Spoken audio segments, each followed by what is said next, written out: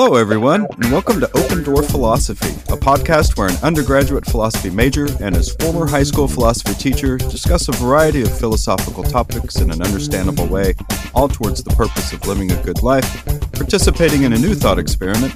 I'm your host, Black and White Derek. And participating in a not-so-new thought experiment, your favorite incompetent trolley car driver.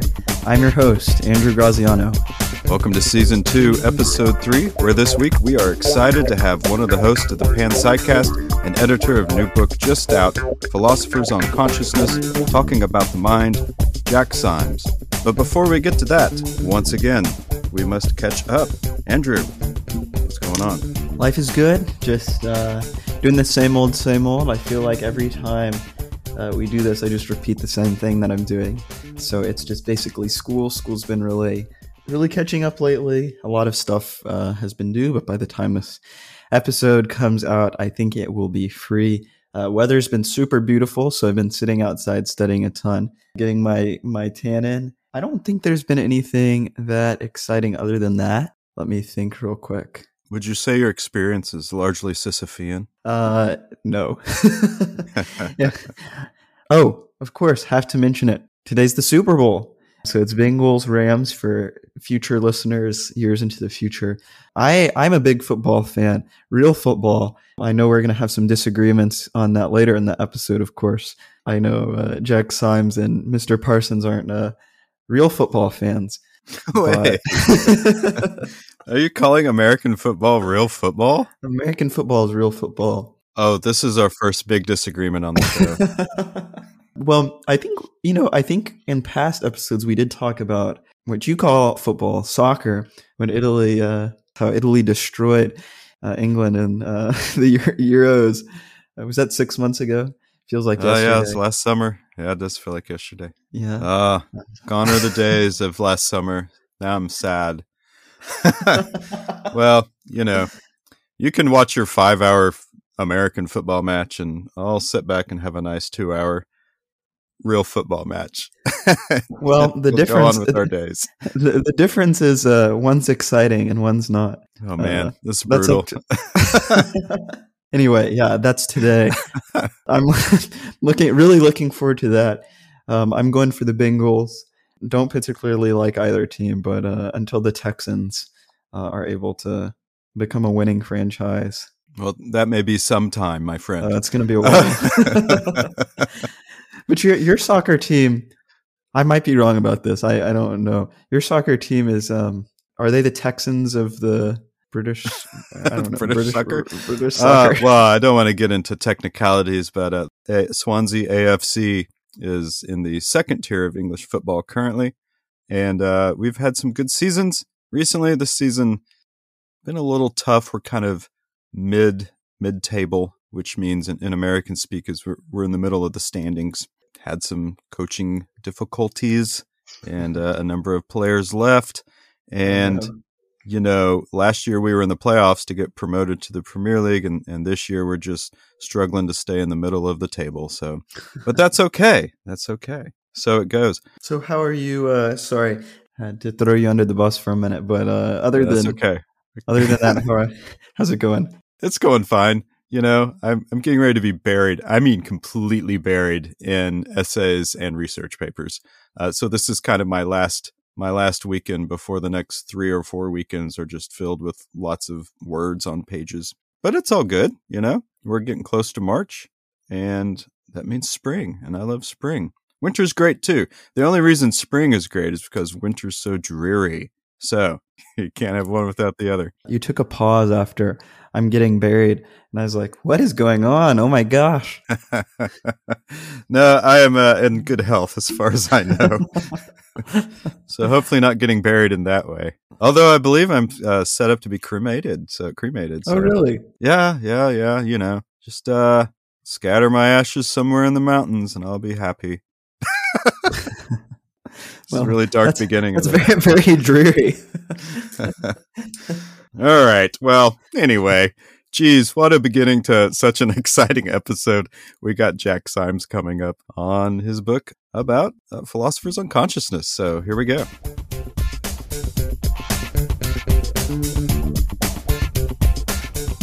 Everyone, we're absolutely thrilled to have with us today Jack Symes to talk about his new book, Philosophers on Consciousness, Talking About the Mind. That's right. Jack Symes is the producer of the Panpsycast Philosophy podcast and the editor of the Bloomsbury series, Talking About Philosophy. He is currently a teacher and researcher of philosophy at the University of Liverpool and the United Kingdom.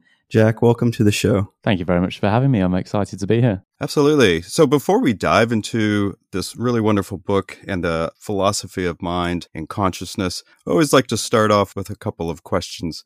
This one just always interests me so much because it seems like everyone has such a unique experience. Jack, could you tell us how you came to philosophy? How did it become involved in your life? So I think like many people, when you become a teenager and you start to question your existence and the origin of the universe, and you start to ask these big questions of the world and your place in it. And then naturally I came to a religious studies class in the UK and fell in love with it because I was really interested in these questions. Before that, I wasn't interested in studying at school whatsoever. I was just always getting in trouble and spent most of my time in detention or suspended or writing lines. And then as soon as I found out that you can actually study these questions for a living, I was like, I'm going to do everything I can to be able to do this for the rest of my life. And so it very much was one of those moments which woke me up from my slumber, and I haven't looked back at all, really. That's so awesome. That's kind of relatable to how I came to philosophy too. Not so much, but Mr. Parsons was my high school philosophy teacher. I don't know if you know that, but so he was the first philosophy guy that I ever took, and I think I had a similar experience where it was just like, oh my gosh, this is so cool. Yeah, we had a whole unit on philosophy of religion, actually. So I think a lot of people come to it through religion. Yeah, for us in the UK, for the A-level, so when you're in between the ages of 16 and 18, we study the religious studies course, which is half philosophy of religion and half ethics or moral philosophy. So it is very much philosophy under the banner of religious studies. Recently, they've implemented a third exam paper, which you have to study alongside them, which is something like developments in Christian thought or Islamic thought or one of the other 6 major world religions.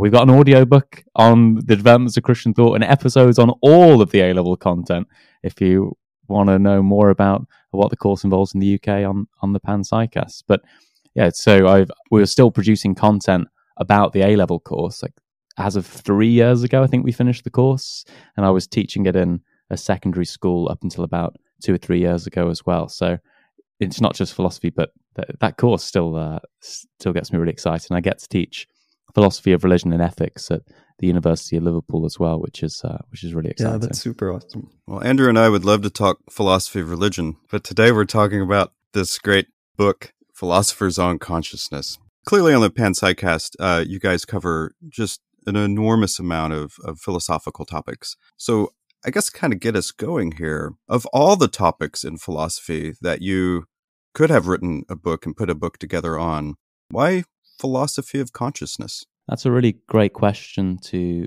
start off with. I suppose a good way in here would be to think about the question of what is the first question we should be asking in philosophy more generally. And Albert Camus, in his famous essay, The Myth of Sisyphus, says the first philosophical question we should ask is whether or not life is worth living. That's the thing we must decide before we get on with anything else. Well, maybe this is a little bit naive, but I sort of think that the first question we should be asking is, what is the nature of consciousness? What is it about when Camus says whether life is worth living? Already we should ask what is life? What is that inner world of experience which we have? What does life involve? Is my conscious mind an illusion? Is the physical world an illusion? How about the lives of my loved ones or the non-human animals that end up on my dinner plate? So it seems like a good place to start the book series because it also ties into what would be our second book on God. There's lots of alternative concepts of God which involve the consciousness being like a ubiquitous, pervasive feature of the universe. Perhaps we'll talk about that a little bit later. But also it ties into moral philosophy and ethics as well, which will be our third book in the series. What kind of creatures should fall into our moral calculus? Which ones should be considered ethical subjects? So I think consciousness is a great place to start in terms of meaning, in terms of into the question of what life involves and what life is, and it has implications for all these other views as well. So it seemed like a really good starting point. My question is, we're kind of talking about this before we started recording, and it sounds like this is a very interesting book, how it's put together, very unique. So I'm curious, how did this book come together? How did you get the idea to start this series? Yeah, so I was teaching at King Edward VI High School for Girls, which is basically on the University of Birmingham campus. And Eugen Nagasawa, who runs the Global Philosophy of Religion project at the University of Birmingham, I ended up going for a few coffees with him and stuff, and we invited him onto the show, and he spoke about the problem of evil for atheists, and he came on our audiobook as well to speak about the life and person of Jesus. And Eugen's an incredible philosopher and perhaps one of my favorites. And so it was awesome to get to meet with him so regularly and speak about some philosophical ideas and the Panpsycast and the project more generally. And yeah, he kept badgering me to start some kind of book series. Well, he mentioned it like 2 or 3 times, and then we're in his office, and he showed me a few on the bookshelf. He said it could look like this, it could look like this, and eventually I thought, yeah, like I trust Eugen more than I trust myself. I'd rather if he thinks this is a good idea, I shouldn't question it for a moment. And so it went from there, really. Now, after lots of early versions of the book, originally it was supposed to be one book, and then a good number of rejections, and we eventually settled on the team that was going to help produce the book and what it was going to involve. And then Bloomsbury came along and said, hey, we'd love to not just publish one book, which was supposed to be Consciousness, Ethics, and God. We'd like to do a full series of perhaps, let's start with 10 books. And so we're absolutely, as you can imagine, like overjoyed that we're going to get to produce all these books on so many interesting topics. So got to work straight away on the consciousness book. So in terms of like how the book comes together, just to give a listener a bit of insight, it's a collection of interviews and essays strung together to be like a guide or a story through some of the leading theories on how the brain, that physical thing in your head, produces this seemingly non-physical phenomenal experience. Why is there something it's like to be you? Why doesn't all your brain processing go on in the dark? And so we take these transcripts based on the podcast, which Casey Logue, the assistant editor, puts together. And you can imagine like a 2-hour conversation. They end up being about 30,000 words, some of them 40,000, some of them 25. My task is to turn that into the 4,000 best words it can be. So trim it all down, take the best bits, then essentially rewrite it from the ground up, just restate everything that was said, but for the written page. We then get teachers and students and members of the public to have a look at them and identify parts that, oh no, I had to go back and reread that sentence, because we don't want people to do that. We want everything to just flow. You should be able to pick it up and just read it, start to finish. And once we've got that feedback, it goes back again to myself, make the changes. There's info boxes and introductions and afterthoughts and questions and readings. And then it goes back to the contributor, like the person we've interviewed, and it's back and forth to make sure it's the best version of the conversation it can be. Eventually we get the interviews, and then the essays are put together around the same time. So reaching out to, again, leading philosophers of mind and trying to get them to explain new ideas, new and interesting ideas, or ideas they've discussed before in an engaging and accessible way in reference to the other people who are in the book. So I think it does that. I guess that's quite a comprehensive answer, maybe. I don't. No, that's fantastic, and that's some of the things I wanted to point out to our listeners. You know, Open Door Philosophy, we try to make philosophy accessible to people who may not be as familiar with philosophy. And I think one of the nice things that this book does is it maintains the rigorous integrity of the philosophical research that the philosophers that are included have done, while at the same time making it accessible for a wider audience. And a couple of things, you already mentioned the info boxes. That's a really wonderful idea for people who are thinking about buying this book. These info boxes, did you compare them to speed cameras, I think? Yeah, philosophical speed cameras. If the conversation's moving too quickly, they slow it down so no one's left behind. Yeah, absolutely. So when you're reading philosophy, oftentimes you hit big words, big terms, and it just flies right by you. And these info boxes do a great job. And also we get a bit of your personality in it as well.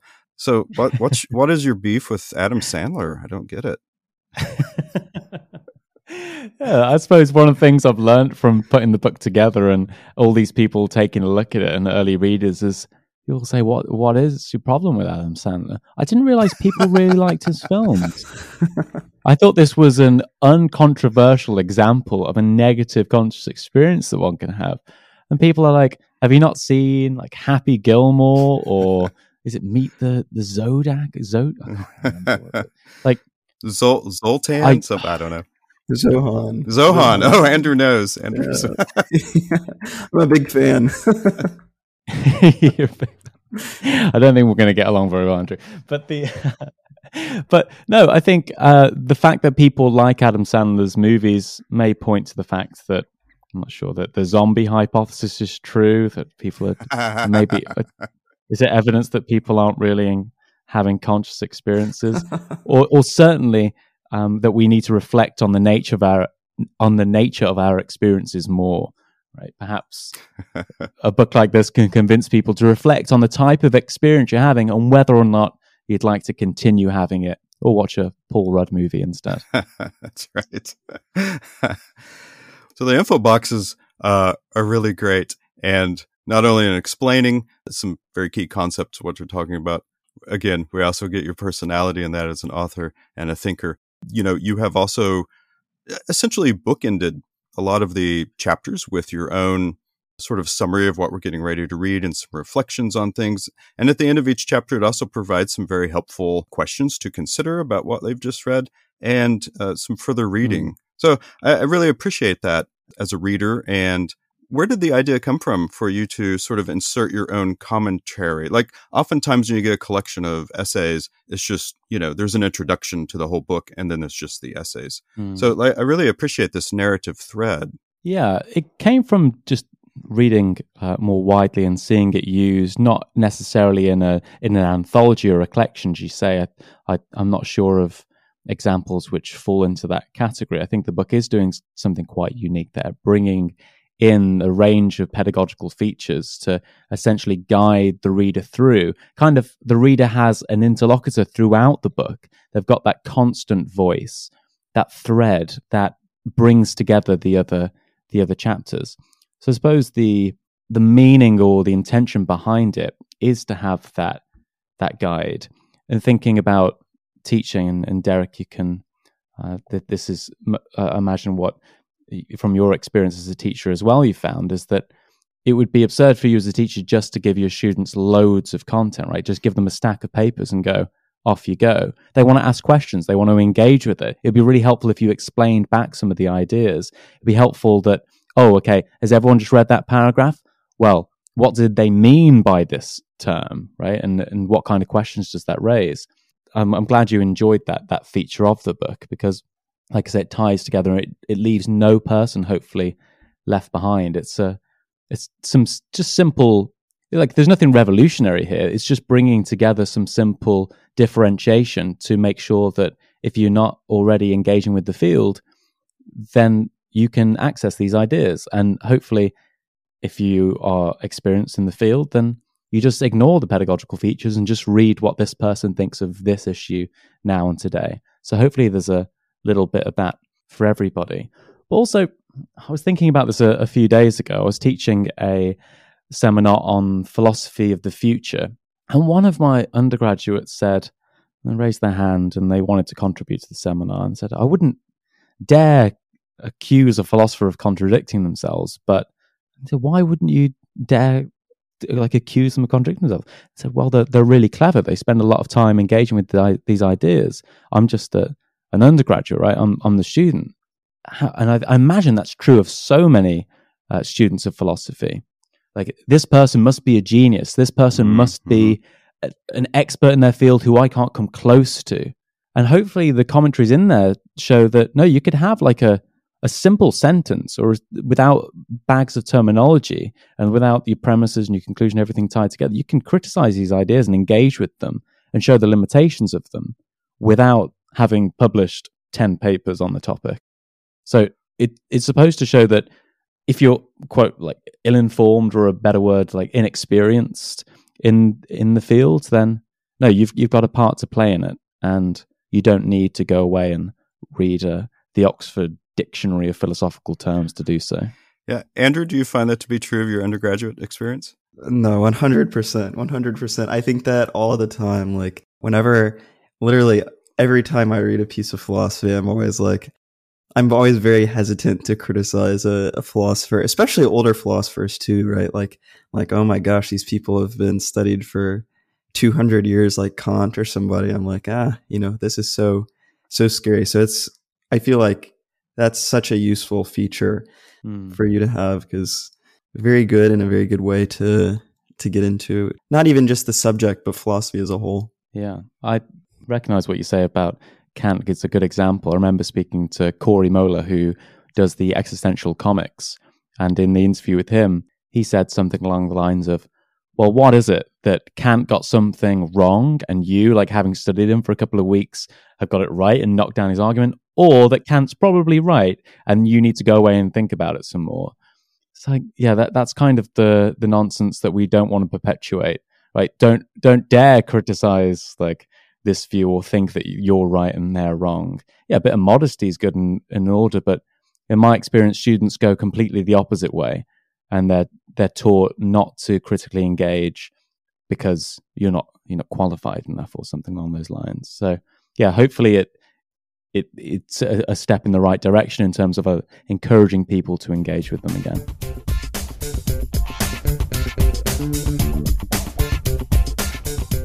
So something I've noticed at school, maybe it's just at Rice, where there's a lot of philosophers of consciousness who primarily make up the department, but it seems to, the study of consciousness and philosophy of mind as a whole seems to be such an active field right now, where there's a lot of authors on a wide scale publishing a lot of material. First, I guess, is this a representative view that I'm having, or is it just kind of one of bias? And if that's not true, then why is consciousness such a big deal nowadays? So I think we've touched on the last question a little bit already. So it's an important philosophical question in terms of whether or not our life is meaningful, the ethics, the understanding of the nature of fundamental reality, and the thing we're most immediately acquainted with, which is conscious experience. Our world is conscious experience, right? Without it, well, you might even think that we're not living in any meaningful sense of the term. So I think it's got that natural pull.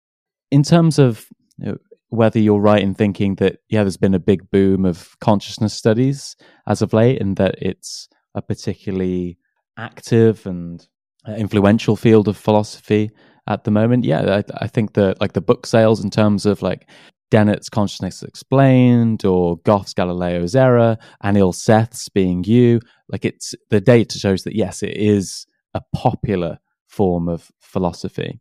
What's given birth to this boom, this upsurge of interest in it, this new wave of interest in it? I suppose it starts with like Thomas Nagel in 1974 and Frank Jackson in 82, and then you get Dennett and Strawson and Blackmore and Crick and Penrose and Chalmers all talking about this, and it just snowballs into this field which so many disciplines as well are interested in, because it touches on neuroscience and psychology and then philosophy as well, and it has huge implications for the philosophy of physics. So it's one that obviously will have a big impact on our understanding of the world. I think that's why so many people are interested in it. Yeah, you mentioned neuroscience, and in my study of philosophy of mind, I teach that a bit in class as well. You can't escape the science, of course, and so a good question with philosophy of consciousness: do I need to be a neuroscientist to engage with the philosophical issue of consciousness? Like what challenges might a layman perhaps run into if they're not particularly well-versed in the sciences and physics in attempting to understand arguments of consciousness?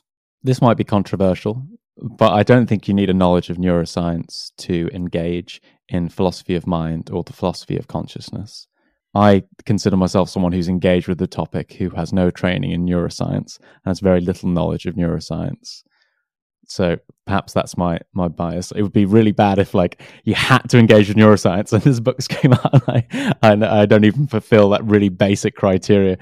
But I think for the average Jack and Jill on the hill, what they can do to engage with the question isn't even to engage with any academic philosophy. You don't need to buy this book that's come out. Hopefully the publisher's not listening to this. You can simply just ask yourself, what's the nature of my experience? Is it all sensory? Is there something distinct that it's like to have evaluative experiences like fear or love or sorrow? Is there a distinct experience which is cognitive, like thinking 2 + 2 = 4? Are they different types of experiences conceptually, or are they just replays or reconfigurations of sensory experiences? Asking yourself questions like, am I conscious now? Like, you ask yourself that for a moment, and ask yourself, what was I conscious of a moment ago? And those questions that you can just ask yourself meditatively on a day-to-day basis, say people like Susan Blackmore, for example, she thinks that when you ask yourself those questions, you will realize that you construct your idea of a self, of a stream of consciousness later on when you ask yourself. It's not that you have this continuity of self all the time, this stream of consciousness. You have to ask yourself and construct that. So she thinks that consciousness or identity or personhood in that sense is an illusion. So I think just reflecting on those questions immediately gives you an insight into an important question, which is, what is the nature of consciousness? But okay, let me plug the book once more. If you don't engage with neuroscience or any like academic philosophy, as you mentioned a moment ago, all the chapters end with like 5 questions that you can go away and ask yourself and think about. And none of them presume a subject knowledge outside of what was in that chapter. And none of them are particularly difficult to get into. They're deceptively deep. Like, once you start thinking about them more carefully, you realize there are lots of problems and so on that will arise out of them. But there should be good springboards, good starting points to begin engaging with these questions. So no, I don't think you need a background knowledge in neuroscience. I don't think you need a background knowledge in philosophy either. I think you can get going with very little in your arsenal. I was just thinking about this, but I think it's the right time for this question. I usually like to ask this at the end when we interview people, but you mentioned that the book is kind of deceptively deep, but it's a place for beginners to kind of go to, right? So it's a good starting place, it sounds like.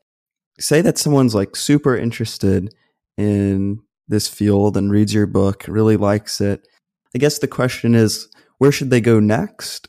Should they kind of restudy your book, or should they see it as kind of a springboard into the field as a whole?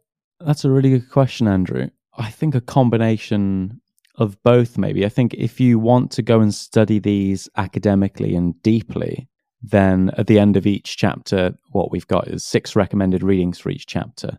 So 2 advanced, 2 intermediate, 2 beginner. So identify where you are. People generally know where they are on that scale. And then go away and read those 2 papers. Look at the references on those papers, find the ideas you're interested in, and follow your interests. I imagine people are doing it because they enjoy it for the sake of itself. So go and find what you enjoy in the field and run away with it.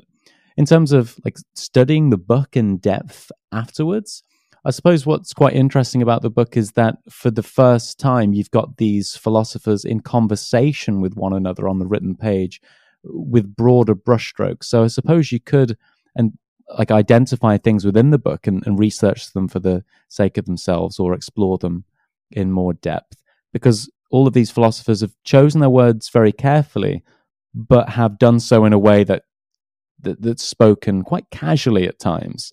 So I think that provides a really interesting platform for comparison of views, when otherwise they don't state them quite as clearly, right? So some people say, like, I really don't understand what Susan Blackmore's view is about consciousness. Well, there it is, like, clearer than what I think is in most places. And when it's not clear, she states it again. So what I mean by this is this. So it's a good place in and of itself as well, hopefully. Yeah, Jack, you mentioned the amount of philosophers that are included in this book. Were there any, and I believe it's 12 if I'm right, were there any that were particularly memorable to work with, or maybe some ideas that came from your working with some of these philosophers in their and their texts that were particularly memorable to you? Yeah, the first thing I'd say is that all 12 of the philosophers in the book aren't just extremely good philosophers in their own right and really, really thorough in their work. And it was amazing to see the various types of work ethic in terms of like their approach to philosophy, just how they go about their professions. That was really insightful and an experience which I don't think I could have gained through some other medium. So it's like I think I developed like just working alongside them and putting together their contributions. I suppose in terms of like memorable experiences with them, as I say, like personally, they're all extremely kind-hearted people and generous with their time and extremely hardworking. But a special place is always in my heart for Galen Strawson, who contributes to the book. Like he's incredibly supportive and wonderfully kind-hearted, and he's good-humored. And as I've said in a few different places and on the Panpsycast, we described like the times when we've like visited his house and been to the pub with him, and the emails that he sends are always lovely and supportive and kind. And there's just that personal touch to it, right? Personally, I'm doing philosophy because it's fun, because I enjoy it, and because I like talking to people a lot of the time. Like the reason we do the podcast, or I'm speaking to you guys now, and the reason I do my job and everything is just because I like having interesting conversations with people. And even when they're not that interesting, it's still better than not talking to people. And so Strawson's a great example of somebody who's just lovely to have a conversation with, and but he's also extremely thorough. Like at the same time, he went over his chapter so many times and in so much detail when he's got so many other commitments, and even read over our final chapter, Miri Al-Bahari's and I's on panpsychist idealism. But I think there was at one point, I don't think Philip Goff, one of the other contributors, and Strawson will mind me saying this, they were trying to settle on the phrasing of a single sentence within Strawson's chapter. I think it was literally 3 words which they couldn't settle on. And the email thread between Goff, Strawson, and I ended up being like 26 emails long, just trying to pick this apart. And at one stage, the conversation ended up being about whether or not it was an interesting question to ask whether or not, or how many rather angels can fit on the point of a point of a needle, which is supposed to be the example of like pointless philosophical conversation. But we got there, and Strawson was defending the idea that actually it was quite an interesting question to ask. Because if the answer is they occupy no space, then the answer is infinite. And that's quite interesting.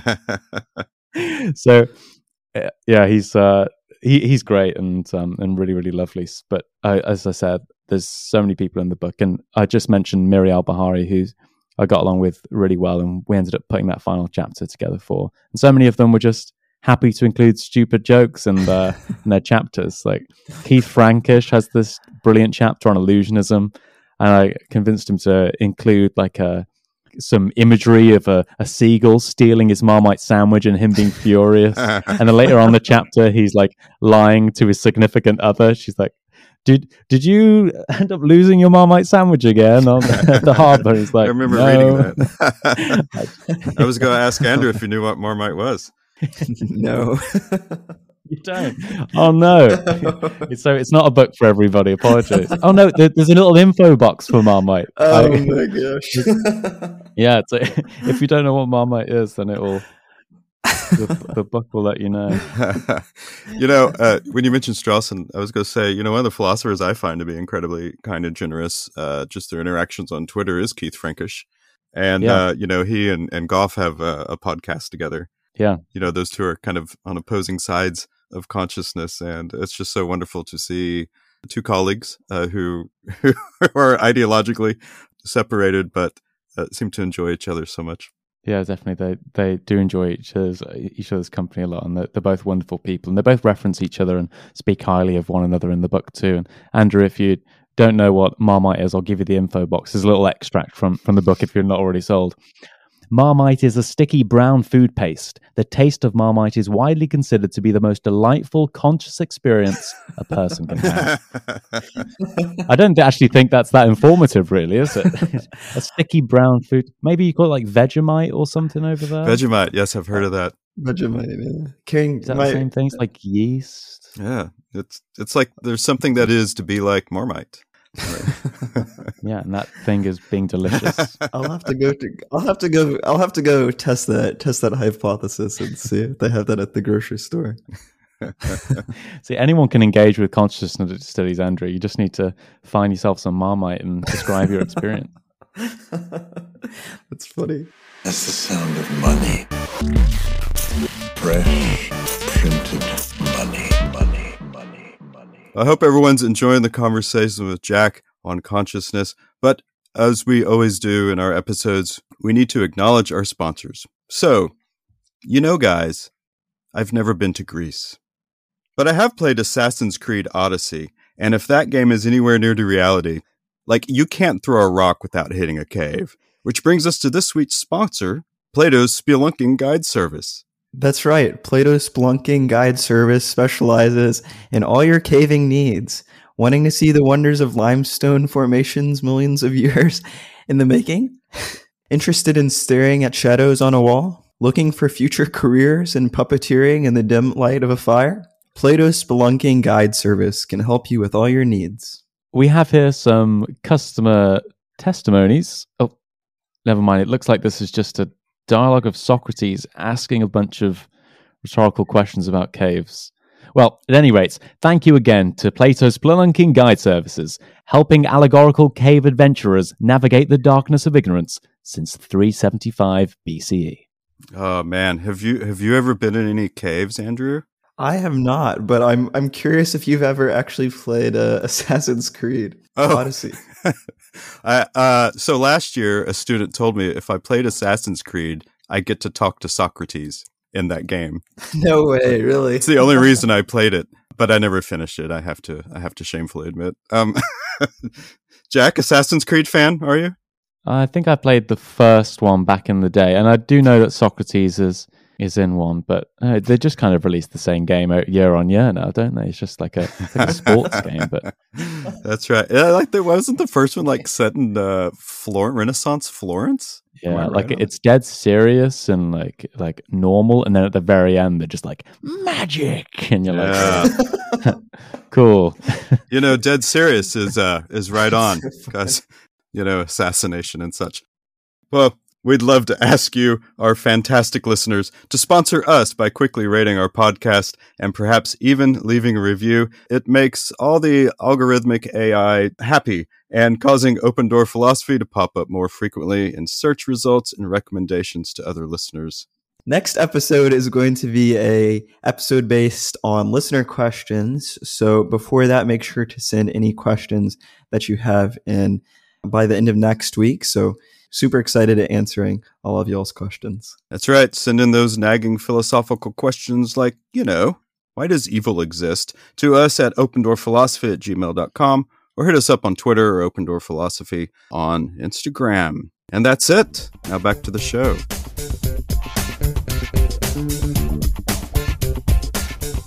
I think this is a good question. It's something I have a small inclination about what you're going to say, but I think it's a good question. So, which theory of consciousness do you find most compelling? Can I flip the question on you, Andrew, and ask you what you think I'm going to say? Well, I'm just guessing based on your podcast name, it's going to be something relating to panpsychism, but I could be wrong about that. Yeah, no, that's often people's thoughts after reading the name of the podcast. And often when we invite guests on, they say, "I'm not coming on if this is a podcast about panpsychism." We have to reassure them it's just the name of the podcast. Yeah, I suppose I'm not married to any philosophical theory in terms of philosophy of mind. I'm philosophically homeless when it comes to the question of how we can explain consciousness. Apart from the boring type of physicalism that just says, explain all the physical processes in the brain, and then you've got a theory of consciousness, or track all the neurocorrelates of consciousness, like this brain state is equivalent to this conscious experience or maps onto that conscious experience. I'm not a big fan of that view. But no, I'm pretty open-minded when it comes to all of it, really. I don't consider myself to be like a cheap car salesman of a philosopher or teacher, better put, which says, you should think this view here. So even when in the book, in the final chapter, I write that one with Miriam Bahari and it seems perhaps for the reader that I'm an idealist panpsychist. That's simply to end on a big idea. It's simply to be provocative and continue discussion after the fact. And I think that's I'm quite happy with that approach. So in the same way as like that, not to compare myself to him, because the world didn't exactly end well for Socrates, but like in those early Socratic dialogues, he's not saying this is the view you should have, right? He's just simply asking questions, getting to know the theories better, and showing the holes in them. And I'm kind of interested in that project when it comes to philosophy of mind. And then obviously in those Socratic dialogues, there's lots of questions people can go away and start studying in more detail. So that's sort of the aim there. If you were to push me, Andrew, if you were to say, give me a philosophical theory in the world of philosophy of mind that you're most strongly obliged to follow, or you think is the most elegant theory, the best shot at explaining consciousness. If you were really annoying about it, then I would say, yeah, like a kind of form of panpsychism's what I would go in for. I think panpsychism does answer the fundamental question, which is, how does consciousness fit into our understanding of the world? It raises loads of interesting questions. It identifies the presumptions by the physicalists. Like they say, oh, the world's just made of physical stuff, so, and I'm just a physical thing. So, like, how does this thing we think is consciousness fit into that? And I think Strawson and Goff and Al-Bahari say, well, why should we buy into that assumption? The most immediate thing we know is that we're conscious. Back to Descartes, I can doubt everything. The unshakable truth is that I'm a conscious thing, and then I should build up from there.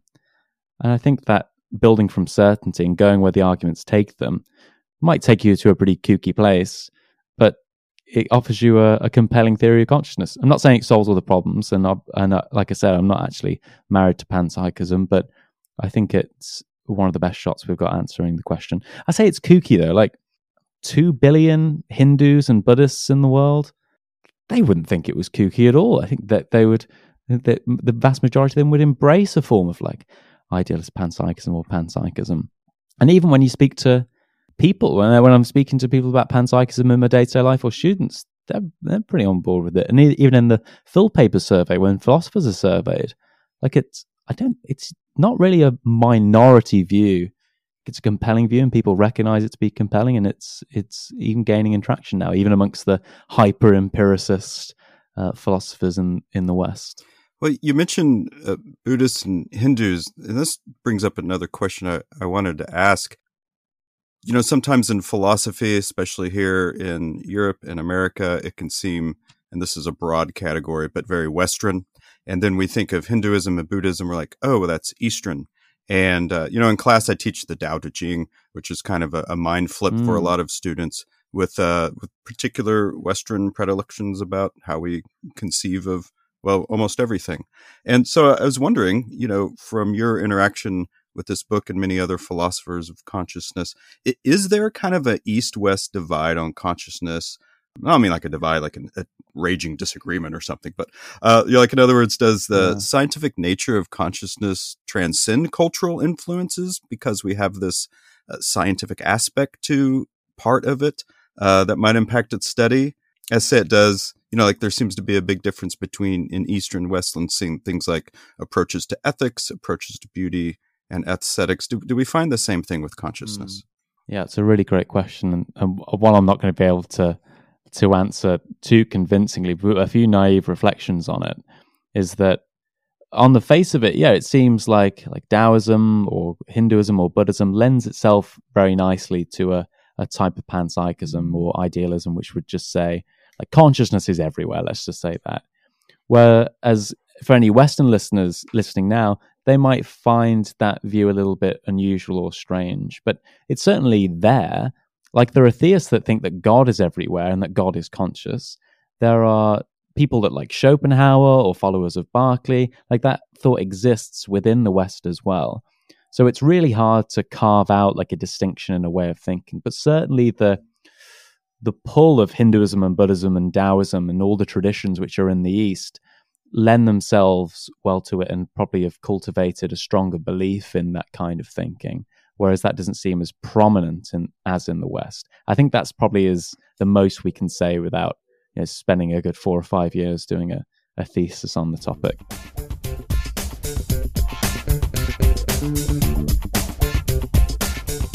Definitely some people are tied to the materialist view of consciousness. And our previous episode, we kind of went over that theory.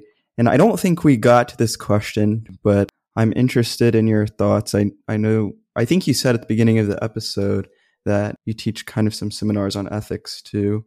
So I'm interested in your response to the question, can a materialist view of consciousness make room for moral responsibility? That's a really good question.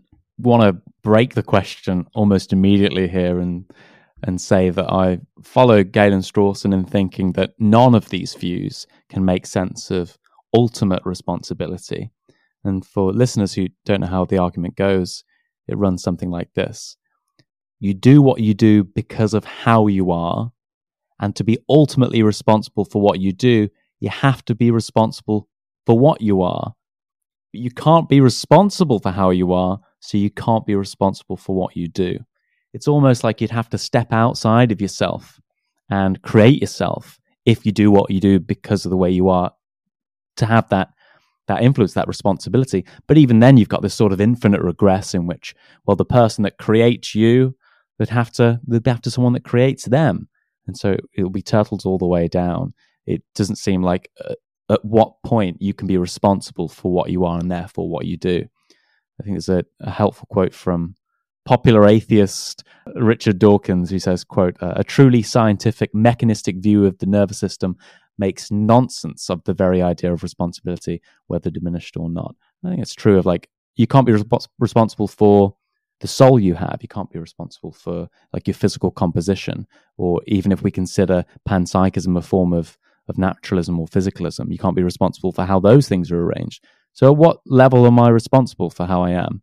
I don't think any of these theories of consciousness can settle that question or can give us ultimate responsibility. That might be a little bit sadder than a little bit of a depressing ending, that no one's responsible for absolutely anything. That's liberating as well, right? We give ourselves such a hard time. Ultimately, none of us are responsible for any of our shortcomings.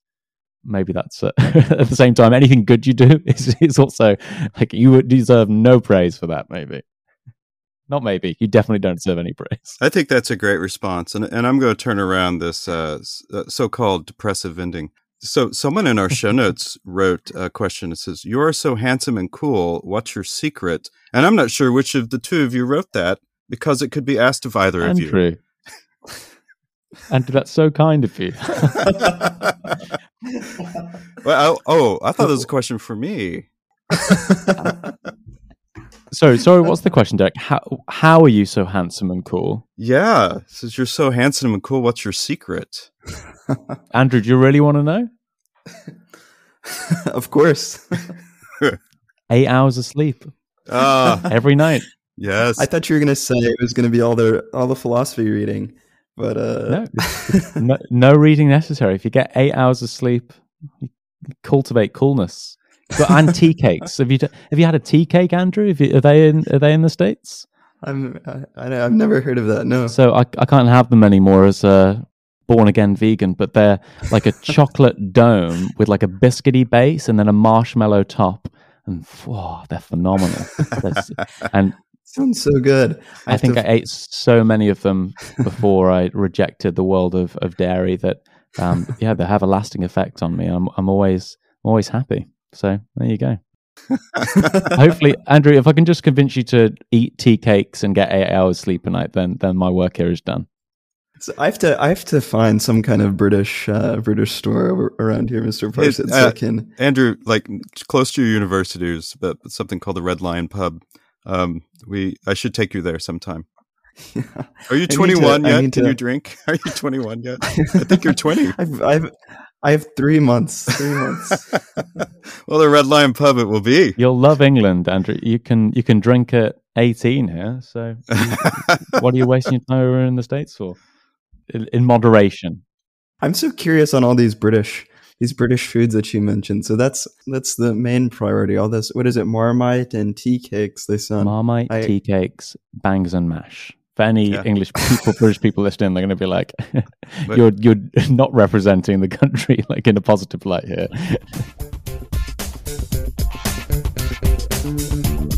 Well, this has been a wonderful conversation, Jack, and I always like to end a conversation with, it may not necessarily have to do with the topic, but I think this certainly could, sort of a meaningful question to wrap up a conversation. So, Jack, what does it mean to be human? What does it mean to be human? Wow.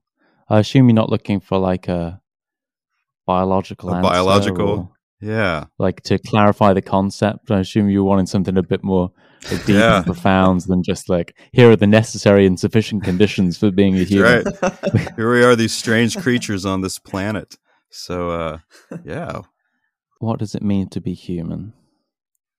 To be human is to wake up every day and try and be a little bit better than you were yesterday in terms of not just being a good person and improving your relationships with others and developing your career and developing those things we typically consider to be factors in the good life. You might want to, we have these projects, don't we, whether it's writing a book or running a marathon or trying to convince people to eat tea cakes. Well, that's a beautiful sentiment. I really appreciate it.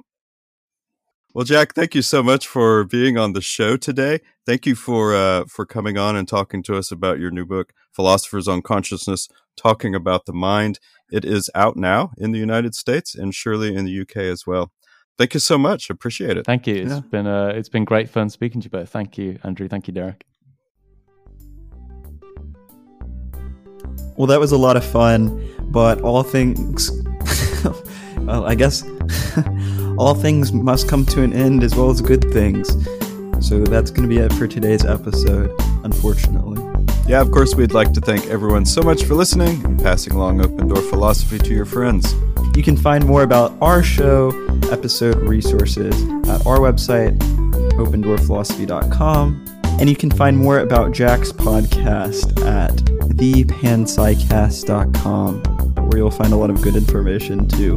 And engage with us online at my Twitter, which is D_Parsonage, and our Open Door Philosophy Instagram. We'd once again like to thank Kevin MacLeod for the use of his free music. It's really groovy, so go check him out online. And thank you once again to Jack Symes for appearing on the show. We'll see you next time, and remember, when your life is in need of some philosophy, the door is always open.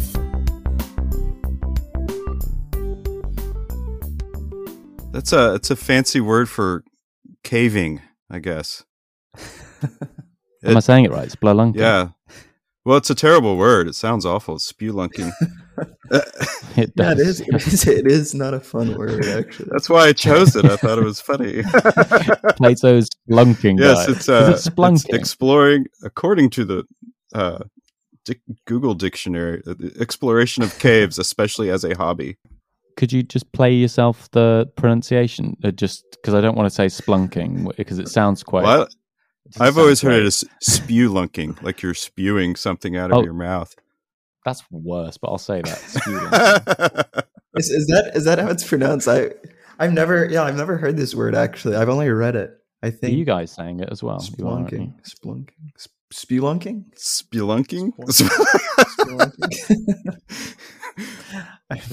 Welcome to our special subscriber episode where we attempt to pronounce words. Everyone just saying spelunking for about 20 minutes. Well, no one's going to know any different because they won't know the word either. So. No, they won't. You're right. If we say it with enough confidence, that's right. People that's right. That's half a teaching right there. Oh no!